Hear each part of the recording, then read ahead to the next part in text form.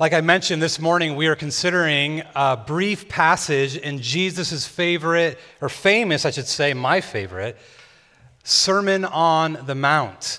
And in many ways, Jesus, the passage we're considering, he is concluding this famous discourse where he was on top of a mountain with his disciples, and he is more or less landing the plane of his sermon, concluding thoughts.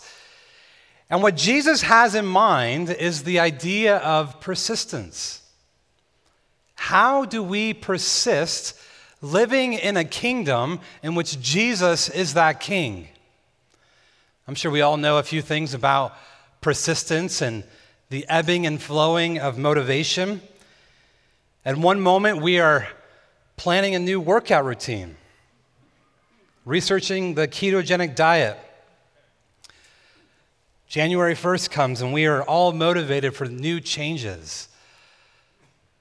But next thing we know, a few weeks later, the busyness of life, the old habits come back, and we find ourselves in the same exact place that we started. Sometimes we might even be in crisis in our life. Maybe there's a relational conflict, or maybe there's things at work, and maybe big problems have happened. Maybe you've embarrassed yourself or really sinned and trespassed in some way, and you vow to yourself and you vow to others, I'm going to change, and you buy the books and you sign up for the counseling. And maybe it's good for a little bit. But at some point, we're kind of like the Energizer Bunny, right? We kind of start slowing down in our motivation, in our persistence. Some 43% of people will end their New Year's resolutions within the first week.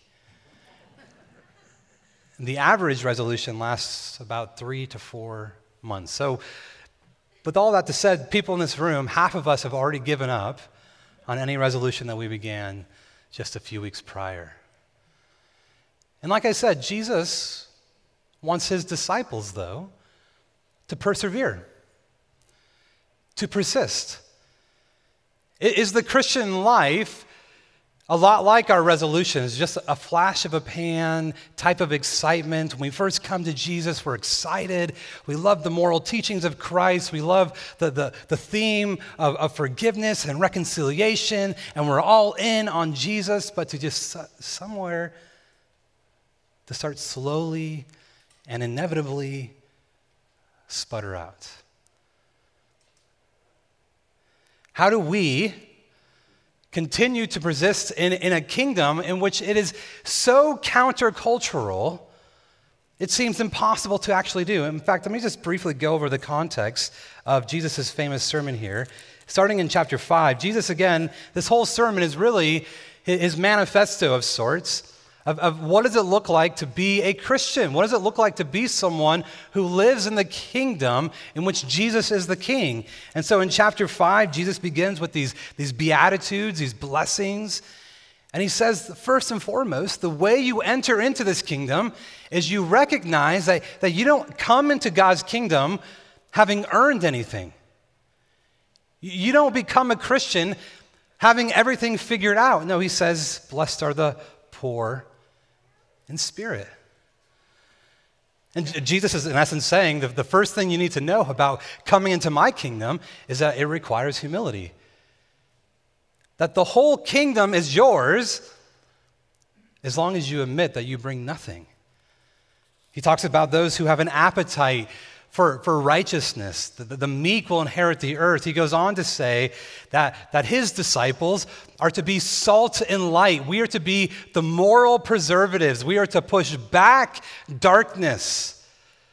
We are the type of people who recognize that anger and having anger in our hearts makes us liable to God's judgment. That to even look at a woman lustfully is to commit adultery. That those in Jesus' kingdom are those that keep their word. They keep their word in their marriage covenants, and they keep their word when they make promises and oaths. They don't retaliate. In fact, they love their enemies and turn the other cheek. They don't practice their righteousness to be seen by men, but they go to their closet and they pray to a heavenly Father that they would give them everything they need to live in this kingdom and not to live for their own kingdom. We are to be people who store up treasures in heaven and not on earth, trusting that God will provide everything as long as we seek first his kingdom and righteousness. In chapter 7, Jesus says that you should not be so concerned about other people's sin. Don't notice the 2x4, in your own eye, but you notice the speck in their eye. And in fact, the level of judgment you use against others is the level that'll be used against you. And again, this is just a very cursory observation, overview of Jesus' sermon. And even just saying all of that, I think that if we're listening and reading the sermon correctly, we come to this consensus of who is sufficient to live this type of life. Who here honestly can say that they live this radical, countercultural, upside down, inside out type of righteousness in a consistent and exemplary way? And so what do we do when we're tempted in our Christian life to stall out?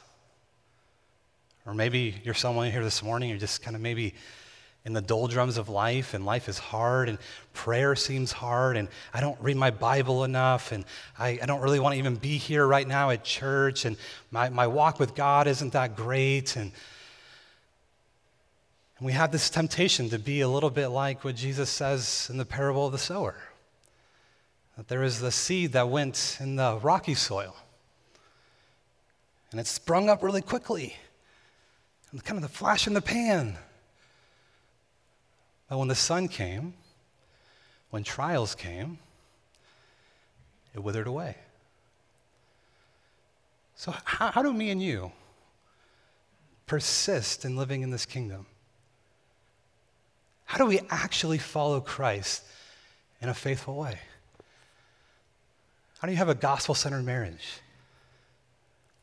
How do you avoid the temptation of being dishonest in your taxes? Here's how. Look at your Bible. Verse 7. Ask. Why? Because it'll be given to you. Seek. Because you will find. Knock. Because it'll be opened. You see Jesus here, without saying it, he doesn't saying, I understand that everything I've said so far in this sermon seems crushing. Again, who is sufficient for these things? No one is. That's the point. We need to depend on God. And so what Jesus is talking about here in these few 5 verses is praying. That the kingdom-centered life, the person who persists in living this life in which they want to honor Christ as king, we could sing it, right? He is exalted, the king is exalted. Do we live it? How do we live it? Jesus says it is through prayer. Now I confess I need to apologize. Kurt, I left the clicker down there, right? The one time I tell him I'm going to do it, and I fail completely, so I apologize. But really, here's the idea. He had it, right? That in order to persist in the kingdom of God, we must prayerfully depend on God's grace. We must prayerfully depend on God's grace. And so in many ways, this is a sermon about how prayer is the God-intended means, one of the God-intended means, to help us not be like the Energizer bunny who just runs out of steam and energy, but to faithfully persist. And so the outline of my sermon this morning is very simple, 2 points. I know it's a miracle for me. It's not a 3-point sermon, just 2 points. And I'd like to consider, how does prayer help us persist in God's kingdom? And you see the first point there up on the screen is that first, prayer recognizes our need for grace. Prayer recognizes our need for grace. Now, if you look at verse 7, you see this beautiful symmetry of these triads of commands. Ask, seek, knock. And it's followed up in verse 8 with these promises, right? For the person who asks receives, and the one who seeks finds, and the one who knocks, it'll be opened. You see, but Jesus here is trying to tip us into just the very nature of prayer itself. Prayer, by its very definition, is someone who recognizes that they can't do something on their own. Right? If I could figure out and live the Christian life out of my own moral strength and out of my own resolve, my wife would tell you that I'm the most optimistic person in the world. I cannot tell you how many times I've set my alarm clock to 5 a.m. I'm going to wake up early. I'm going to read my Bible. I'm going to pray. I'm going to run 3 miles. And it's been like that for 13 years, and it hasn't happened yet. So my moral resolve in and of myself, and maybe yours is greater than mine, isn't that good. But when you come to prayer and you ask, what are you naturally saying? That, oh Lord, by my own strength, I am able to do this. You see, this is why James is thinking a lot about the Sermon on the Mount, by the way, the book of James. He says, you do not have, why? Because you do not ask God. When you ask, you do not receive because you ask with wrong motives, that you may spend what you get on your pleasures.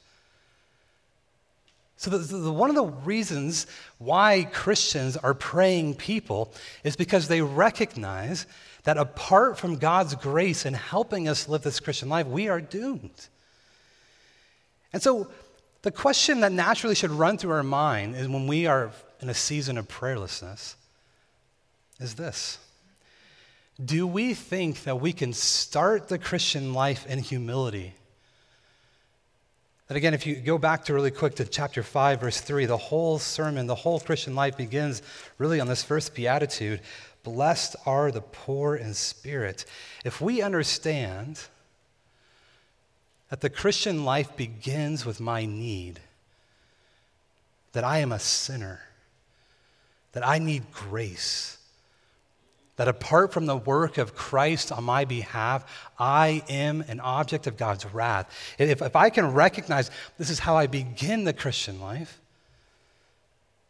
why do we somehow think that we can continue in the Christian life in our own power? You know, the Western world doesn't have much room for prayer.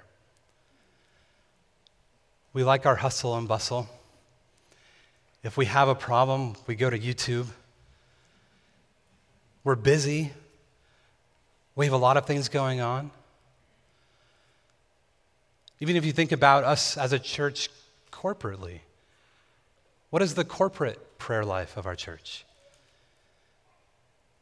There's this danger that we can somehow think that our evangelism, our discipleship, our own personal sanctification, the betterment of our marriages, the raising of our children can come by our own willpower and strength. And so maybe just a little litmus test for you, a little litmus test to determine how much you are actually operating in your own power or operating with the grace that God gives is how much do you pray about the issues in your life?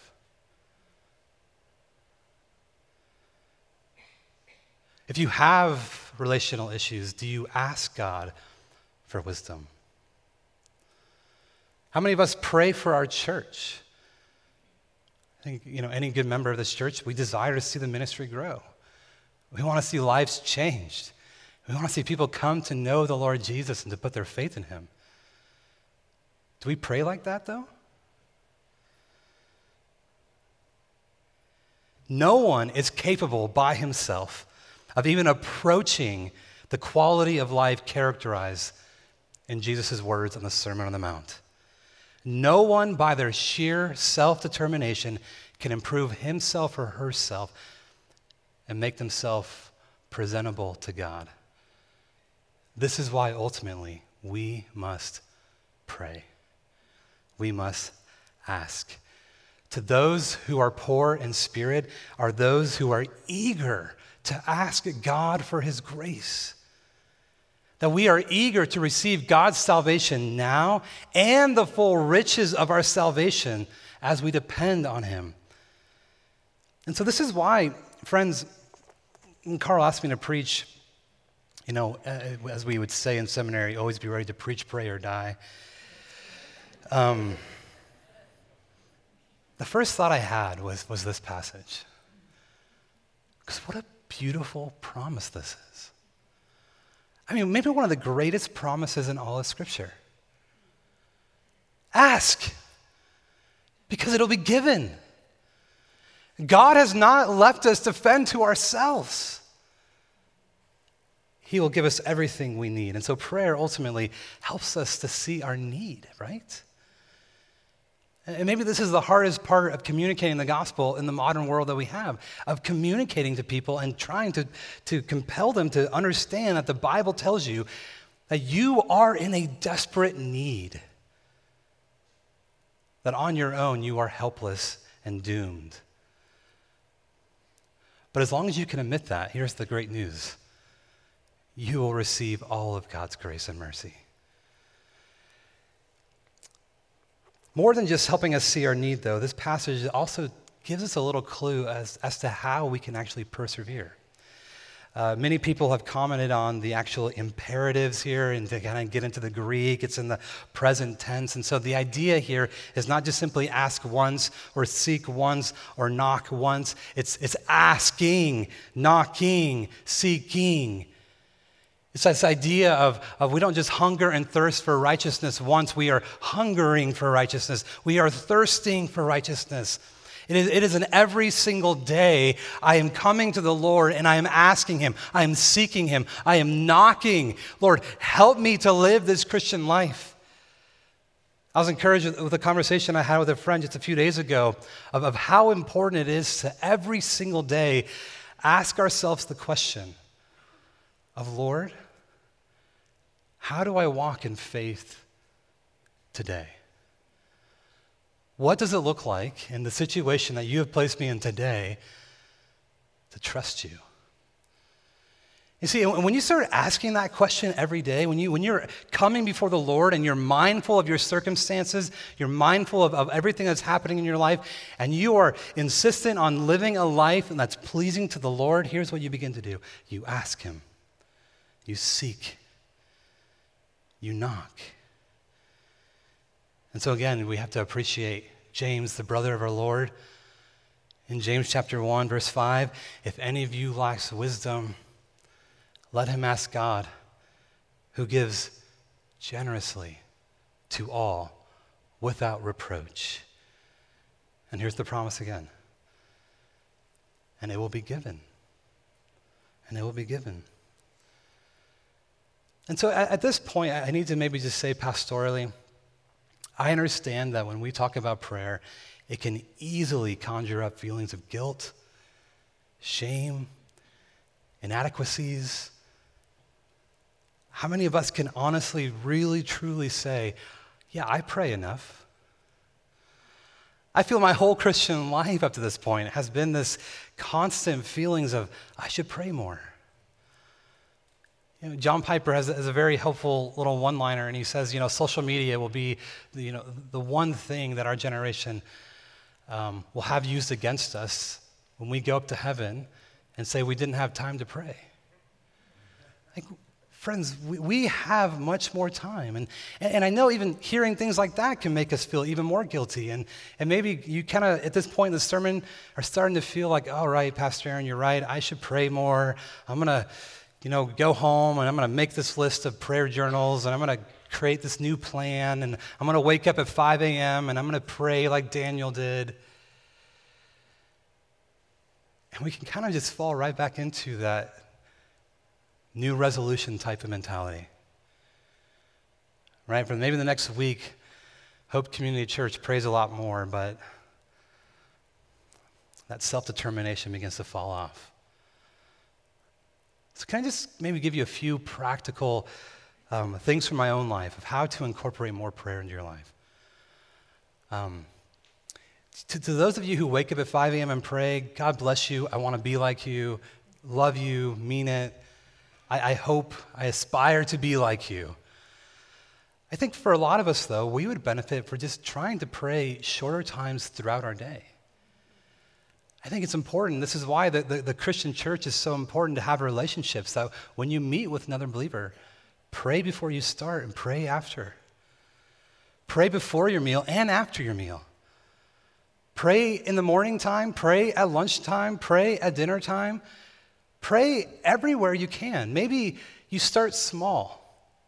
That if you have a 10-minute commute to work, you say, I'm going to pray for 5 minutes and listen to my podcast for the rest of the time. Find ways to be creative, to incorporate more prayer. But ultimately, here's my biggest suggestion.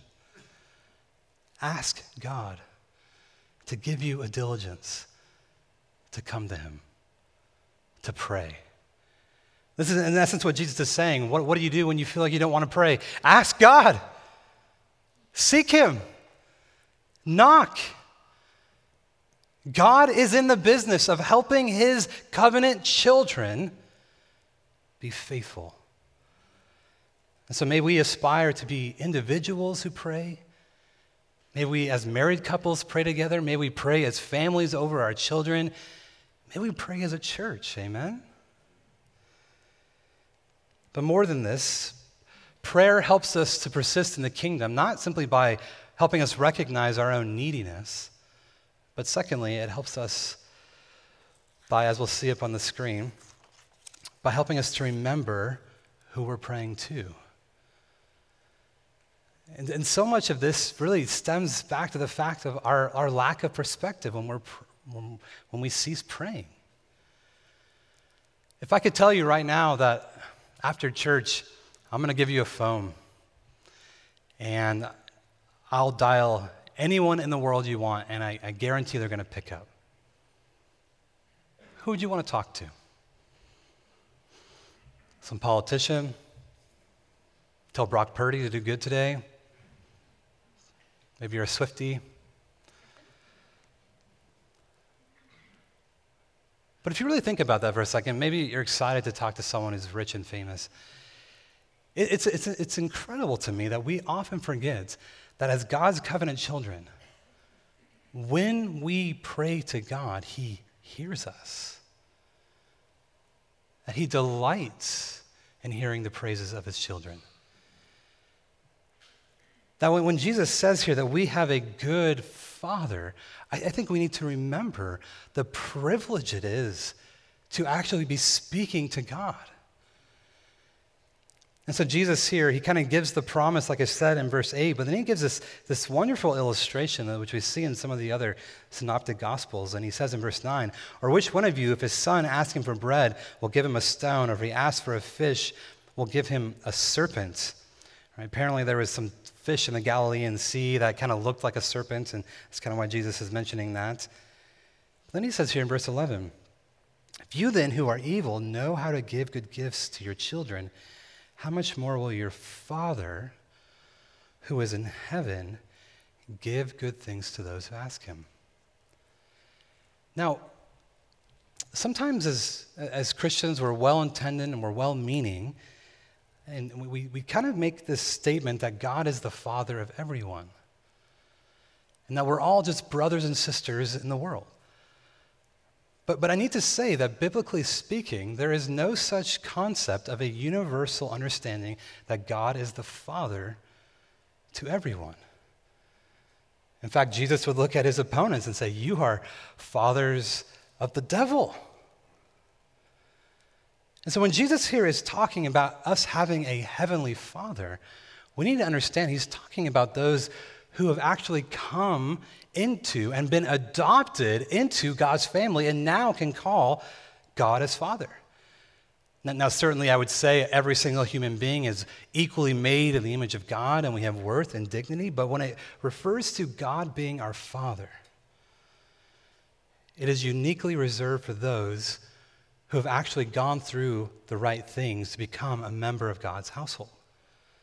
And so I need to say very clearly here this morning that if you're someone who is not a Christian, or maybe you're unsure about what the gospel is, this passage is not teaching in any way, shape, or form that God is this cosmic genie in the sky, and apparently if you ask him anything, he will give it to you. And because he's my Father, he delights in giving me good things. Now, this is why, pastorally, if I can just help anyone in my church learn how to read the Bible, it's to learn how to read it in context. That this passage is not so much trying to say that any single person who prays to God because he's their Father will get whatever they want. And so I think that the first question we must answer to interpret this passage correctly is how does someone become a child of God? And so if we were to look in John 1, Jesus says that those who received Christ, he gave the authority, or he gave the power to become sons of God. That the way to have God as your Father is to recognize first that you don't deserve for God to be your Father. You don't deserve to have a relationship. In fact, that's what the whole Sermon on the Mount is really about. That we are people who are poor in spirit, who are needy of God's grace. That we have sinned, that we have incurred a debt, that because of our sin, we will pay a price for our sin. And that payment is eternal death. That to not know God as Father is to only know him as a judge. But the good news of the gospel is this, that Jesus Christ, the second person of the Godhead, he came to this world. He lived a life in which he fulfilled all righteousness. He never once sinned. He was the true Son of God, obeying every command of his Father. And he went to the cross. And on that cross, he died as a substitute for our sins. And it's for those who put their faith in Christ, who recognize that they have a need to be forgiven, a need for their sin to be removed, that they receive eternal life. They receive, as what Paul would say in Romans 8, the Holy Spirit, and they can now call upon God as Abba Father. And so for those who are Christians, when we call upon God the Father, we need to recognize how incredible that privilege is. When we remember what we deserved, sin and death and judgment, but what we've been given in Jesus Christ, and now we can call upon God as our Heavenly Father, I think this passage helps us to remember that we can persist because we have a Heavenly Father who loves us, who sees us, who notices us, who is working all things for our good. So let us remember that when we pray. And this morning, if you're not a Christian, I pray that you would go to him and ask him to forgive you. That you would believe that what Jesus has done for you is enough, and that you can also become one of God's children. And so this leads us maybe with the most penetrating interpretive question of the passage. Not only do we remember that God is our Heavenly Father, but we remember that he has good gifts. God is not in the business of giving out evil to those who belong to him. And it's very fascinating, this kind of throwaway sentence. Jesus says, if all of you who are evil, what an indictment on the human race, right? Not me, all of you who are evil know how to give good gifts. How much more does your Heavenly Father know how to give good gifts? And so here's my basic question to you. Does God want to give his people good gifts? Yes. The question we must answer is, what is a good gift? Right? We could easily become one of those churches, right? Those kind of prosperity, health and wealth prosperity preachers where I can say, I'm a father. I like giving good gifts to my children. Who wouldn't want to give their son or daughter a brand new car on their 16th birthday? If my child was sick and I could do something for them, who wouldn't want to do that? Well, I like having nice things. My kids like having nice things. And we can easily construe this idea of good gifts into being temporal, money, success, fame, clothes, trips. But is that what Jesus means? I mean, because really, we could take this passage and run with it in a lot of bad directions, right? We can just make this to be a carte blanche passage about, hey, when the praises go up, the blessings come down, name it and claim it, ask God and he will give it to you. He gives good things. But contextually, we have to remember, what is Jesus talking about? Jesus, again, he's going through this sermon and he's talking about all the ways in which it looks like to be his follower. Someone who is concerned about having a poverty of spirit, a purity of heart, someone who has compassion, a non-retaliatory spirit, a life of integrity. And the thing is that we lack all of these things. And so the good things that God wants to give you, you ready for it? Here it is. The good things that God wants to give you is the grace and the faith to actually live a life in which we resemble his Son, Jesus Christ. The greatest gift that God has given us, and he's given us in the full, is his Son, the Lord Jesus. The greatest gift that God can give his covenant children is to be more like his Son, Jesus Christ. And so there are times where I can read this passage as a high schooler and I can ask God and I can seek him and I can knock, and maybe there's some real problems in my life, some real trials, and I'm praying and it's not getting better, it's getting worse. And I say, Lord, it says right here that you will give. I'm knocking. Why isn't it opening? And it's because God knows more than we do. Because he actually knows what a good gift is. And so this is why you see the apostles, you see the early church fathers, you see the reformers talk about trials, tribulations. They talk about suffering as being friends. Doesn't that seem kind of masochistic in a way? Talk about suffering as being a friend. But here's why. Because God only gives good things. And therefore, if he brings us into a season of suffering, we must know that it is because it is his desire to make us more like his Son, the Lord Jesus. This is why in Luke chapter 11, when Jesus is talking about prayer, he says something very similar. It's kind of the exact same passage, but a little bit more detail. Jesus says, if you then who are evil know how to give good gifts to your children, how much more will the Heavenly Father give the Holy Spirit to those who ask him? And so is not the Holy Spirit the best gift of all, a gift that comes down from above that actually helps us to persist and to persevere in living a life in which we give full glory and honor to Jesus Christ? And so there is no such thing as an unanswered prayer. God knows what is good for us. And we must assume that if God does not answer our prayer in the way that we hoped and the way we expected, it's because God knows what he's doing.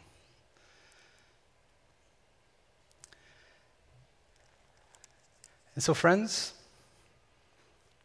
prayer is the way that God has intended for us to learn how to depend on him. Prayer, as it were, is verbal dependency. And so what do you do this week when you're in a situation and you find yourself very angry and annoyed?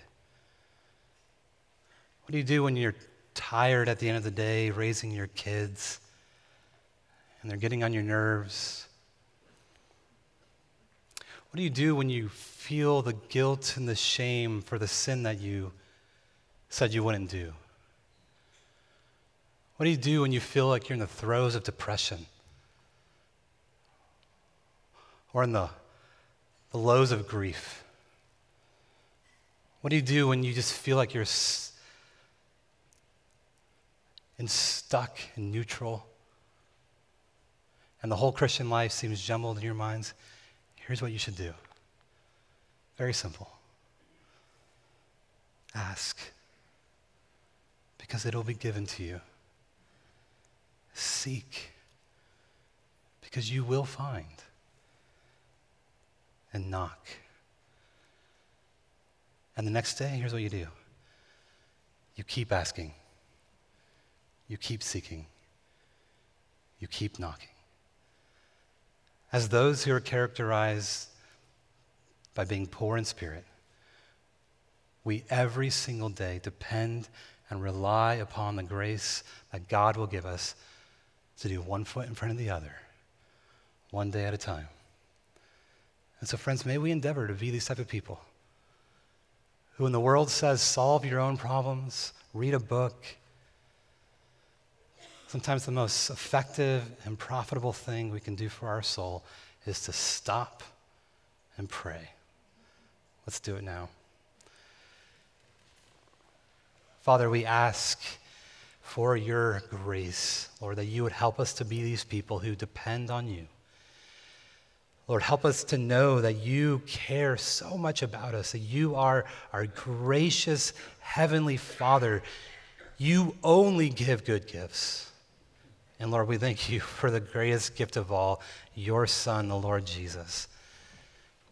And so, Lord, I pray for our hearts individually. God, I pray for our ministry together as a church, that we would avoid the pride and the folly of thinking that we can solve our own problems. That we can just persevere and persist in this kingdom life by doing it in our own way. Lord, may we repent of such thinking. May we be people who frequently, persistently, habitually come before your throne of grace, asking for help, knowing that those who seek wisdom, you give it generously. Thank you, Lord, for being the God that you are. We pray this in the wonderful name of Jesus. Amen.